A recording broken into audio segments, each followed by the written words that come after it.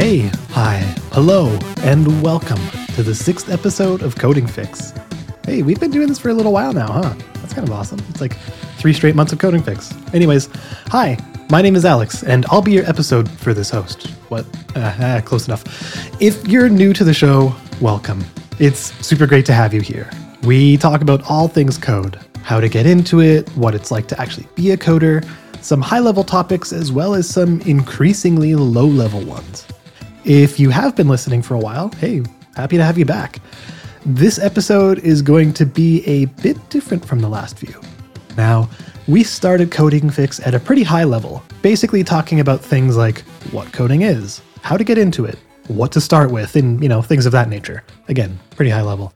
And our previous episode was all about QA, which was a nice change of pace, honestly. It was more of an opinion piece, while also just kind of trying to contextualize what the QA role is all about, rather than any kind of deep dive or lesson. But today, we are back to diving, and we are diving very deep. We are going to the lowest level we have yet reached, and honestly, it might just be the lowest level we ever will reach on this show. And sincerely, that's really exciting to me, because our topic for today is one I actually super love. We're going to get into the nitty-gritty of how computers actually work, how code actually works, what computers are seeing when they run our code, basically, or when we play a video or a game. Frankly, when we do anything on a computer, we're going to be diving right down to machine language today, my friends. We're going to be talking all about binary and bits and bytes and hex and more, so strap in and get ready. This is going to be a fun one. So, if you have ever watched any kind of sci-fi movie like The Matrix or shows like Futurama or just kind of anything that references a computer, you've probably seen binary come up before.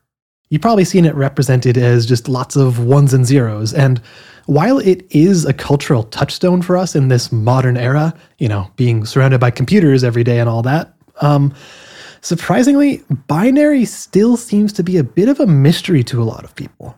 At least what it means beyond just being ones and zeros. Today, our goal is to demystify it a bit. Now, we aren't going to treat this as like a full university level lesson with lots of examples and citing research papers and the like, because frankly, this is an audio podcast. We don't have visuals to work with here. You're just kind of listening to my voice. And I can't think of many things which would be more boring than me just saying things like, okay, now if we take 0001100 and transliterate that to, no, we're not doing that. Much the same way I don't think reading blocks of code out is particularly engaging, I can't imagine that reading long strings of binary would be either. That being said, I will still be reading some numbers out because, well, frankly speaking, binary is all numbers, but I will do my best to keep things relatively light and hopefully not too dry. Truly. Don't worry, I'm not going to ask you to write anything down. There won't be a quiz at the end of this episode or anything like that. So, what's up with all the ones and zeros anyways? Strictly speaking, they are not too dissimilar from Booleans, which is one of the primitive data types we briefly talked about a few episodes back. Booleans only have 2 states. They are either true or false. Binary is the same way, and actually it kind of goes the other way, meaning that Boolean is actually a binary statement. It has one of 2 possible states that it could be in, true or false, on or off, 1 or 0. Binary itself is one of the simplest representations that we can have of something either being on or off. 0 means off. 1 means on. That's it. Lesson over. Thank you for listening to this week's episode of just kidding. But fun fact, on and off, 1 and 0 actually applies to real life well before computers as well. If you ever see the power switch on the back of a lot of electronics or like power bars or just a multitude of electronic things, you might notice that the symbols they use look an awful lot like a 0 and a 1. And that's because they are. 0 means off, 1 means on. So hey, If you ever have a power bar or whatever, and you're not sure which side the switch has to be flipped to in order for it to be on, just remember, 0 is off, 1 is on. Okay, continuing on. So binary has 2 states. How can we make a whole language out of that? How can computers understand complicated logic and math and our programming languages where we are actually writing the code? Like, how can we watch cat videos with 1s and 0s? And this is where we start getting into our bits and our bytes. You've probably heard the term 8-bit before, or 16, 32, or 64-bit. We're kind of used to hearing those terms, especially around computers. And for a while, it was actually almost more prevalent to hear about them with gaming consoles. The NES was an 8-bit game console. And then the Super NES, the SNES, was a 16-bit one. And then the Nintendo 64 was, well, maybe unsurprisingly, a 64-bit one. So what actually is one of those bits? A single bit is either a 0 or a 1.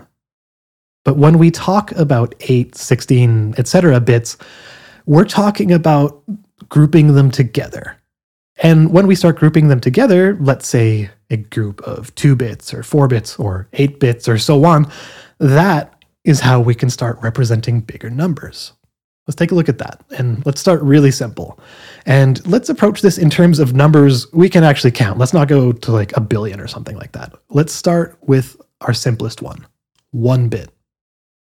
If our single bit is set to 0, we have the number 0. If it is set to 1, we have the number 1. Easy enough. And that's the most we can represent with our single bit. We cannot go higher than 1.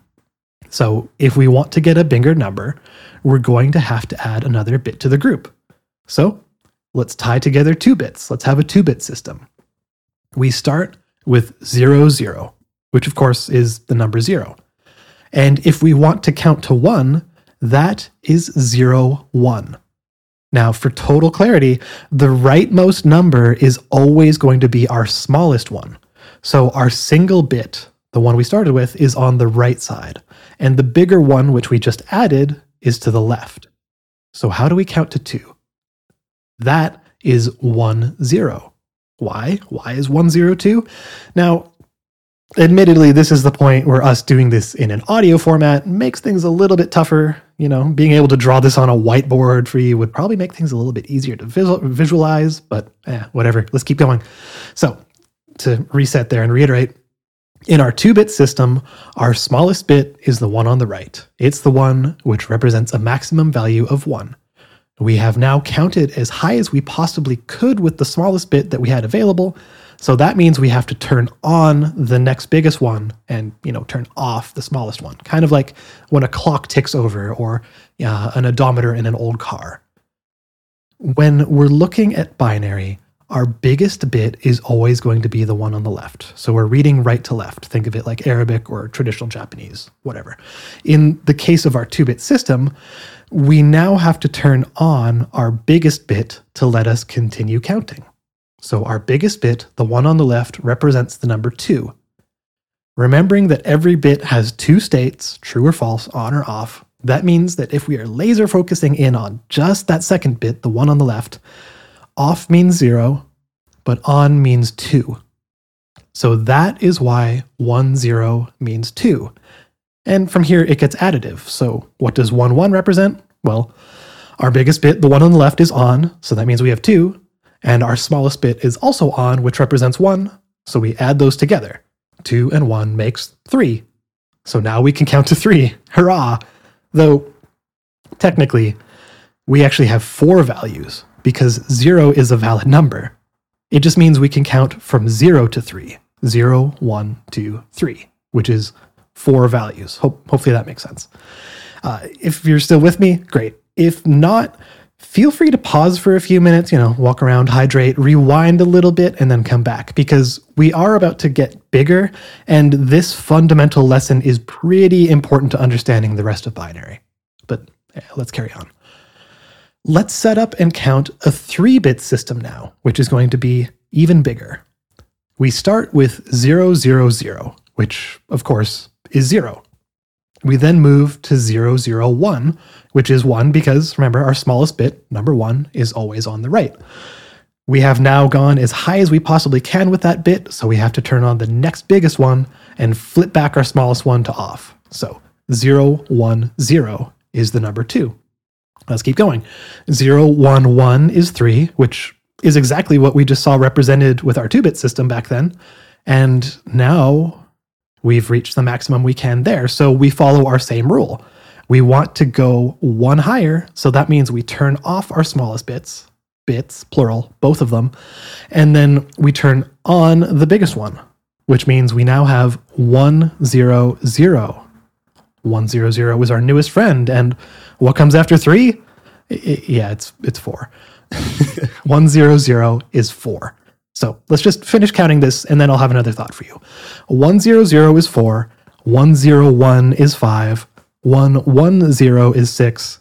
And lastly, 1, 1, 1 is our maximum. We cannot set it any higher in a 3-bit system, and our final number there is 7.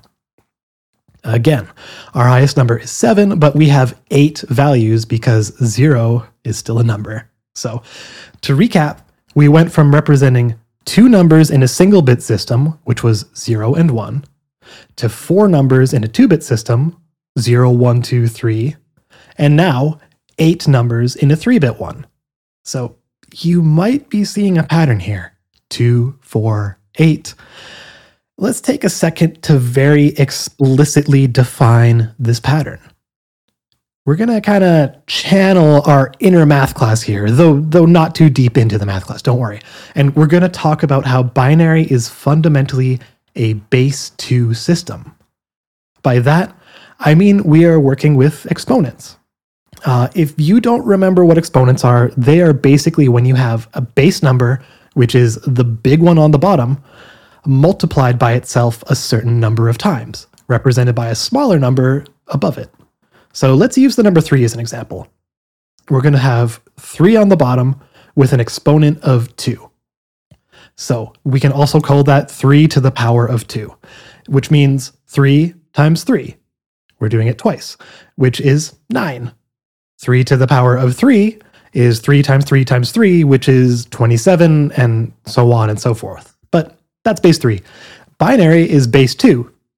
So let's go back and look at it again from our smallest bit, but this time approaching it as a base 2 system rather than just counting it manually. So we set up our base of 2, which never changes, remember, base 2 system with an exponent, and we start counting from an exponent value of 0. We always start at 0, and that gives us the value 1. 2 to the power of 0 is 1. Now, why do exponents with the value of 0 always equal 1? That is more a math class than I'm willing to get into this episode, so we will just call it magic for now. So 2 to the power of 0 is 1. 2 to the power of 1 is 2. And then 2 to the power of 2 is 2 times 2, which is 4. And hey, yeah, we can already see our pattern here. Now, remember, we had a 3-bit system, and our biggest bit, the one all the way on the left, had a value of 4. When we had a 2-bit system, our maximum value was 2, and our 1-bit one had a maximum value of 1, which is exactly what we just saw with our base 2 exponents. And to phrase that another way, it almost seems like we have an off by 1 error, but just remember, we're always starting to count from 0. So if we have our 1-bit system, that is 2 to the power of 0. 1, 0. Our 2-bit system was 2 to the power of 1. 2-bit, 1 exponent. And 3-bit was 2 to the power of 2. 3-bit exponent of 2. Now here's the fun part. So when we actually evaluate all of these, the number we get is the value of our highest bit, the one that's on the left. It's kind of a handy-dandy way that we can use to figure out our maximum possible value. So 2 to the power of whatever will always give us our biggest value, the one on the left. And it doesn't matter how big we go, this will always be true. And another truth is that this number will always be half of our total capacity. So that might not make sense. Let me just kind of illustrate it. let's think about our 3-bit operation again, which is base 2, so 2 to the power of 2. And again, feels like off by 1, but we're counting from 0, blah, blah, blah, blah. So 2 to the power of 2. Our highest bit value, the one on the left, if we evaluate it, is 4. And from what we just counted, we know that's true. So if it is set to 100, that value is 4. Now, if we set it to the maximum available, 111, with everything turned on, and we add all of that together, which was 4 plus 2 plus 1, which is 7. And again, we count from 0, so you can really think of it as 8. So 2 to the power of 2 is 4, and when we add everything together, we have 8 possible values, though we see the number 7 because we start from 0. So this proves our new rule true. It is 2 to the power of 2, which is 4, which is half of our maximum capacity. And then, our maximum value is -1 because we account for 0, and yeah, hopefully that makes sense. If you're feeling a little fuzzy on that, don't worry, stick with me. Hopefully this next example will clear it all up. Maybe, hopefully. Okay, so we've now established a pattern, and hey, we'll say that's the rule. We cannot break this rule. So let's continue. But let's not just keep counting upwards all the time until we start running into bigger and bigger numbers. Let's go to our next size up, a 4-bit system, but let's figure out its values by using our new rule. So with our 4-bit system, which we'll use 2 to the power of 3, again, power of 3 because we start from 0, 0, 1, 2, 3 is 4 numbers. 2 to the power of 3 evaluates to 8. So our top bit number, the one all the way on the left, is 8. 8 times 2 is 16. -1, because we count from 0, is 15. So in our 4-bit system, with all of our values set to on, 1, 1, 1, 1, that would give us a representation of 15. And I can confirm this is true. We could count it right now if you wanted, but I think that would be a little boring. So I'm just going to say that works. The rule is true, and we can actually use this rule all the way up the chain up to, essentially infinity if we wanted. But we don't actually go that high ever. Anyways, so by using this 4-bit system, which is 4 numbers, 1, 1, 1, 1, we can see that we are representing bigger and bigger numbers. With just 4 numbers, we were able to represent the number 15.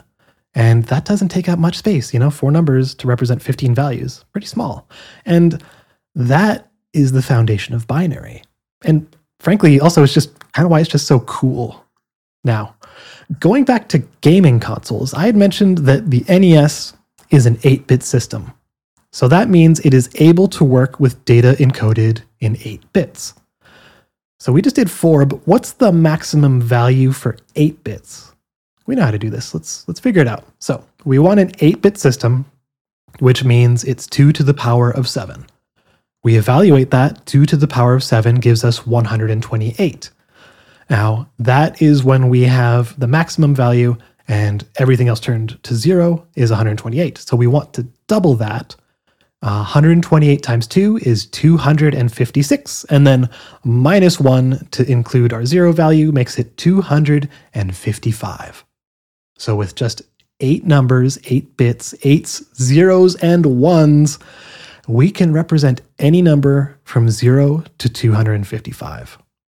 Now, I kind of just threw a lot of numbers out into the world there, and sorry if any of that was hard to follow, but hopefully you can have a clearer picture of how binary systems actually work and how we can represent lots of values with just a handful of 1s and 0s.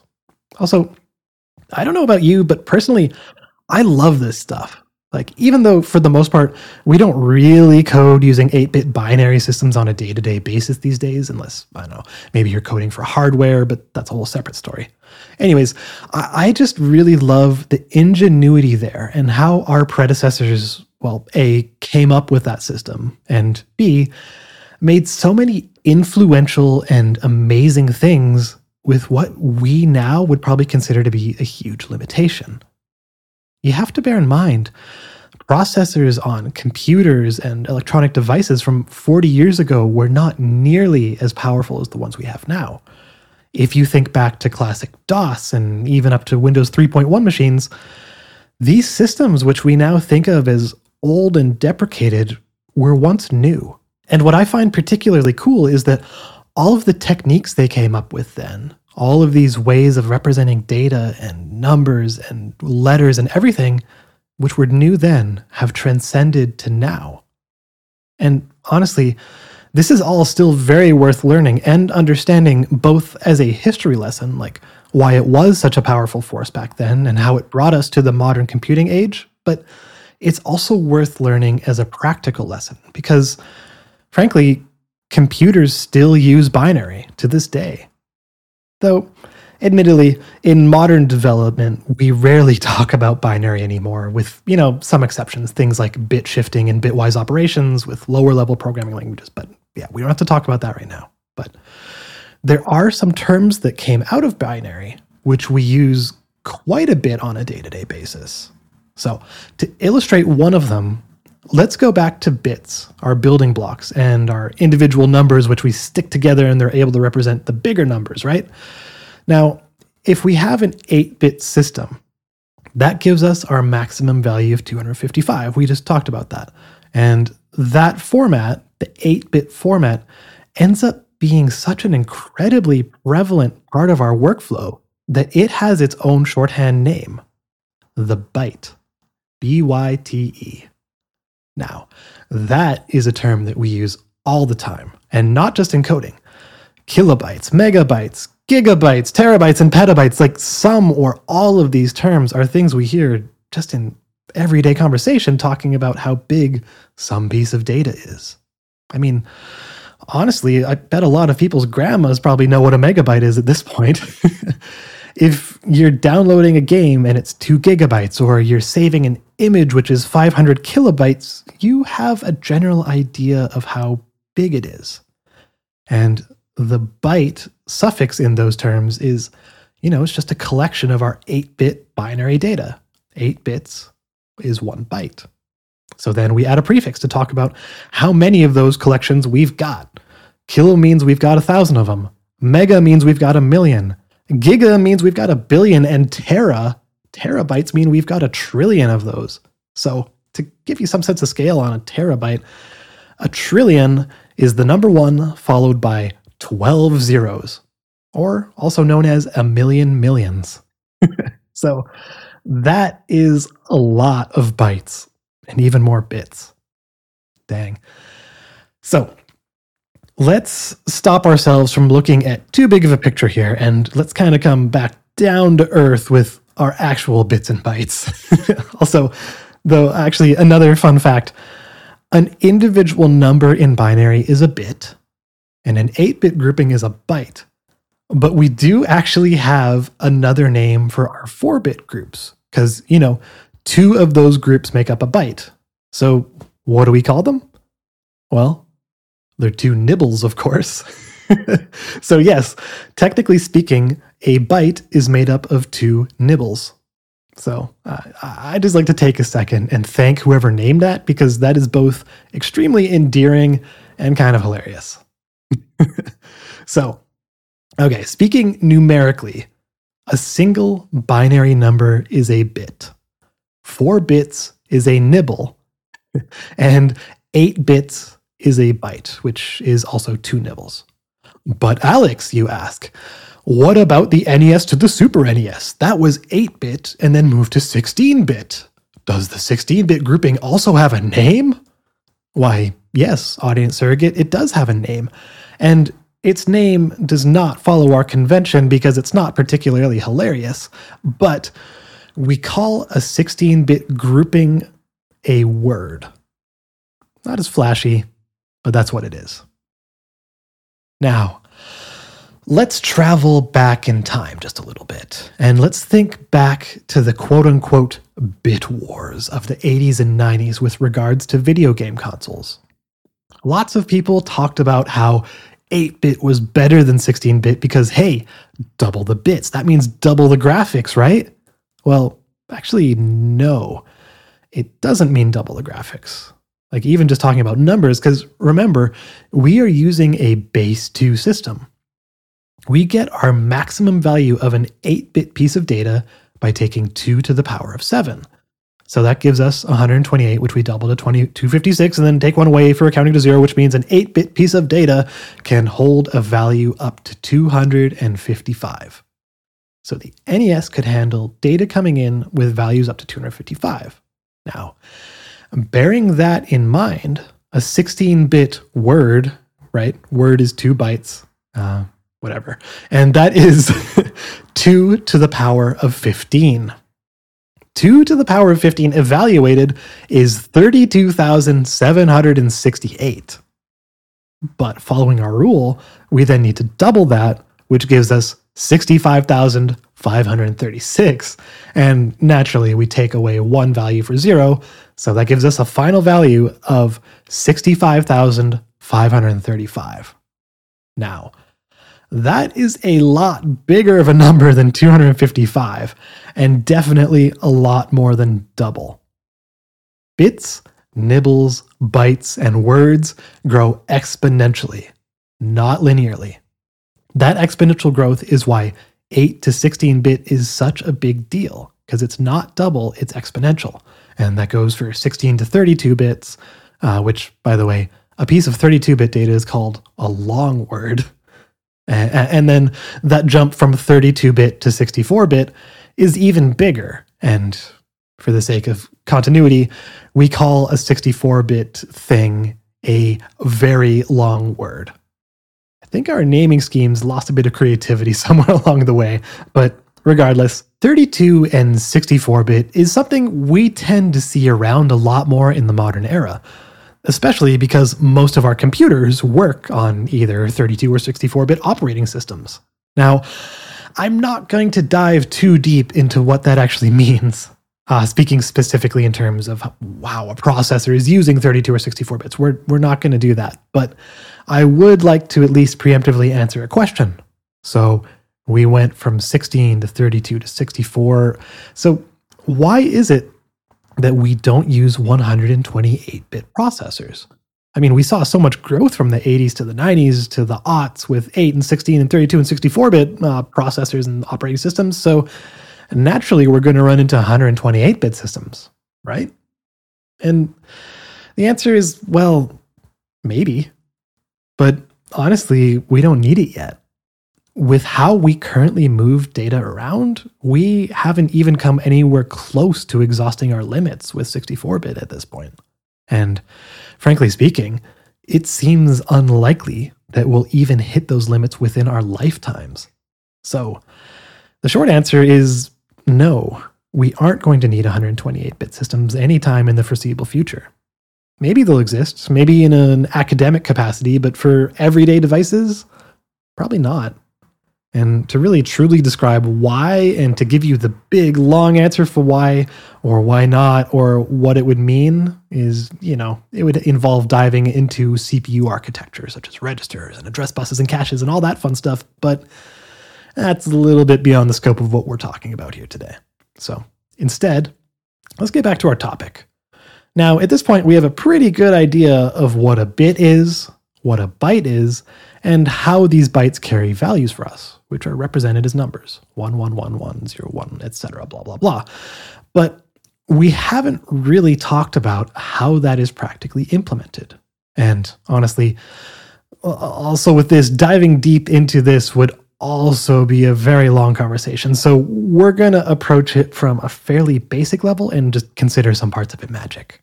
All right, so at its core, we are sending these values, these numbers, these bits, and these bytes to a computer's processor, its CPU. The CPU is taking the value from our bits and bytes and words or whatever data we're grouping together and sending to be processed, and the CPU translates it. If the CPU knows that we want words back into strings, it can use protocols such as Unicode, which uses a few bytes of data and then gives us characters, like the letters of any alphabet in any language, numbers, symbols, and just generally human-readable things. So rather than making us look at ones and zeros all the times, it translates it to Unicode and we can actually read it. And, this process of the CPU translating things applies to pretty much everything we do on a computer. Audio, video, written text, code, Seriously, anything you can do on a computer is all about how the CPU is getting this binary data, and usually a lot of it, and then translating it into whatever we expect to see. It does this really fast, by the way, and it also has the ability to split these jobs, these translation jobs, into multiple cores and threads, which consider that magic. We don't have to dive too deep into that. But all of this is to say that the CPUs of the modern era have come a long way from our computers of the 80s, which could only accept, 8 or maybe 16-bit bundles at a time, and didn't even handle those nearly as quickly. And honestly, that kind of brings us to the end of binary 101, which I guess if we were translating that would mean binary 5, because, 101. But I want to quickly touch on one other way that we have of representing this kind of data. And don't worry, this won't take too long. And it's actually a pretty cool one to note because this one is a bit more practical and applicable these days. If you have ever done any kind of front-end web development or image editing or video editing or even watched the TV show Reboot, you might be somewhat familiar with something called hexadecimal. Hex is just another way for us to represent numbers, which is a bit more concise than binary. While binary is base 2, hexadecimal is base 16. Hex 16. Yeah. So we don't just see zeros and ones when we're looking at hex. We see 0, 1, 2. Yes, we see 2s in hex, but hey, stick with me. 3, yeah, 4, and all the way up to 9. And actually we can cross even beyond that because we need to hit 16 values. After 9, we get into A, B, C, D, E, and F. F is our highest value in hexadecimal. And if we were to count all of that up, F represents 15. And again, we count from 0. So while we have a capacity of 16, our highest actual number is 15. But just like with binary, we don't always just use a single hexadecimal value all on its lonesome. Instead, we group them together.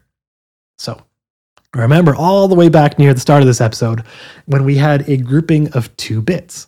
If we were to count them, we start with 0, 0, 0, 1, then we have reached that maximum, so we flip to the next value and clear out the rest. So 0, 0, 0, 1, 1, 0, and then 1, 1.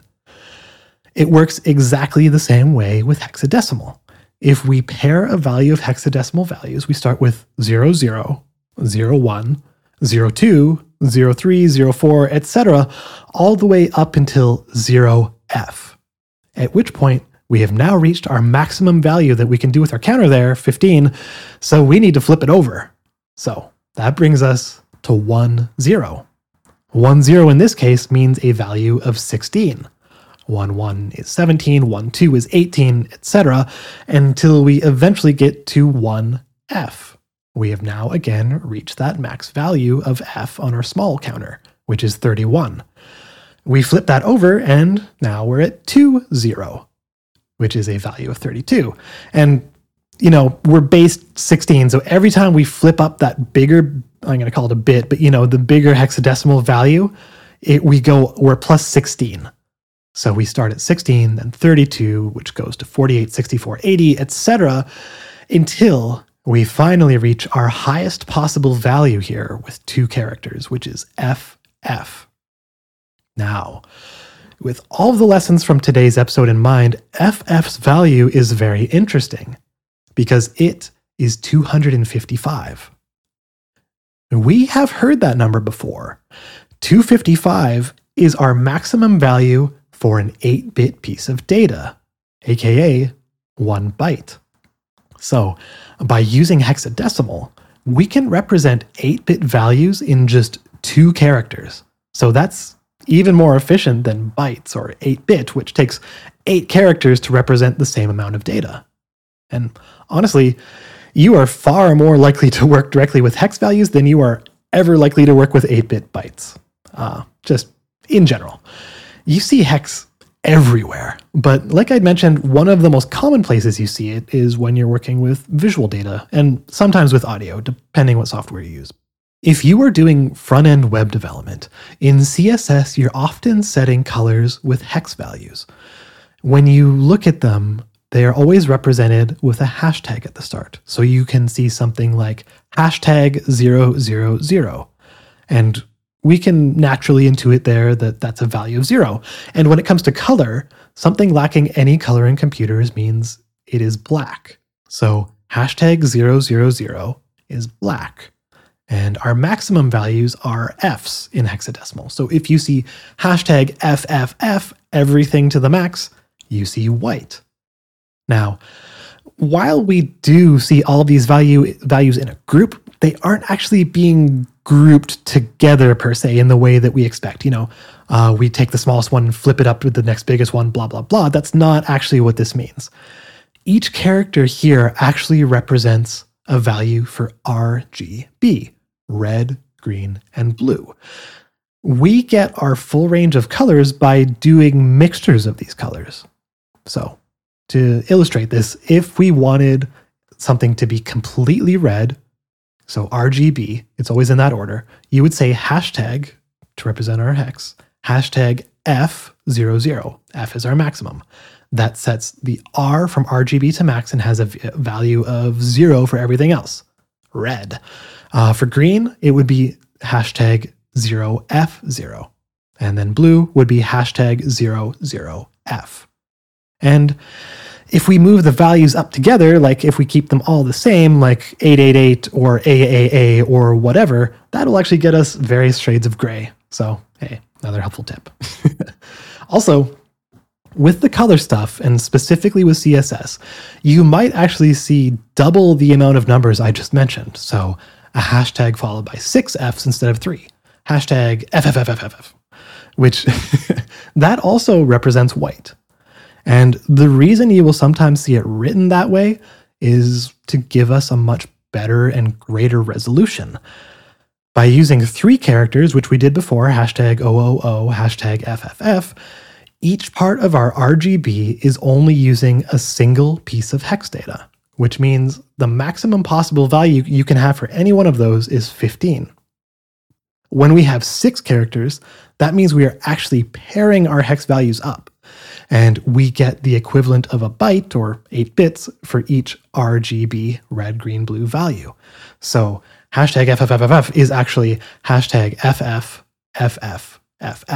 for red, green, blue. Now, if we wanted maximum red with this in mind, it would be #FF0000. And then a maximum of green would be #00FF00, and so on and so forth. So if you've ever gotten into CSS and you were curious what these hashtag values mean, there you go. They are hexadecimal, which is a base 16 way of representing data. And, in this case, we often see them grouped up in groups of 2 to represent a single byte of data, which is 8 bits. And that just gives us more resolution to work with. All right. With that, we have reached the end of this fairly dense, information-packed episode. If all of this information was new to you, I hope it helped contextualize and demystify a lot about binary, hex, bytes, megabytes, and, generally how computers actually work at a very low level. And if you're listening to this and you were already kind of previously familiar with all this info, or even an expert, hopefully it was a helpful refresher, because honestly, I think all of this stuff is fascinating, important, and, also kind of fun. And on a personal level, I think it's actually the most fun when you're actually doing it, like translating numbers and characters into and out of binary or hex or whatever, and seeing how it gets applied to things like the code we write. And another one is how MIDI works, which that one's really fun, but it's a whole separate conversation. I recommend reading about MIDI. Anyways, no matter the case, I hope you've come away from this episode a little richer in knowledge. If you enjoy the show and you have a free moment, please leave a review. Apple, Podchaser, wherever you want. It does help the show a lot, and honestly, I love reading them. I love getting the feedback. And if you want to get in touch with any questions or concerns or feedback, be it positive or negative, feel free to send me a message via email over at coding@fyx.space, fyx.space, or at Fix Podcasts on Twitter, at FYX Podcasts. No matter the case, thanks again for listening. It is super appreciated, and I hope you have a great day.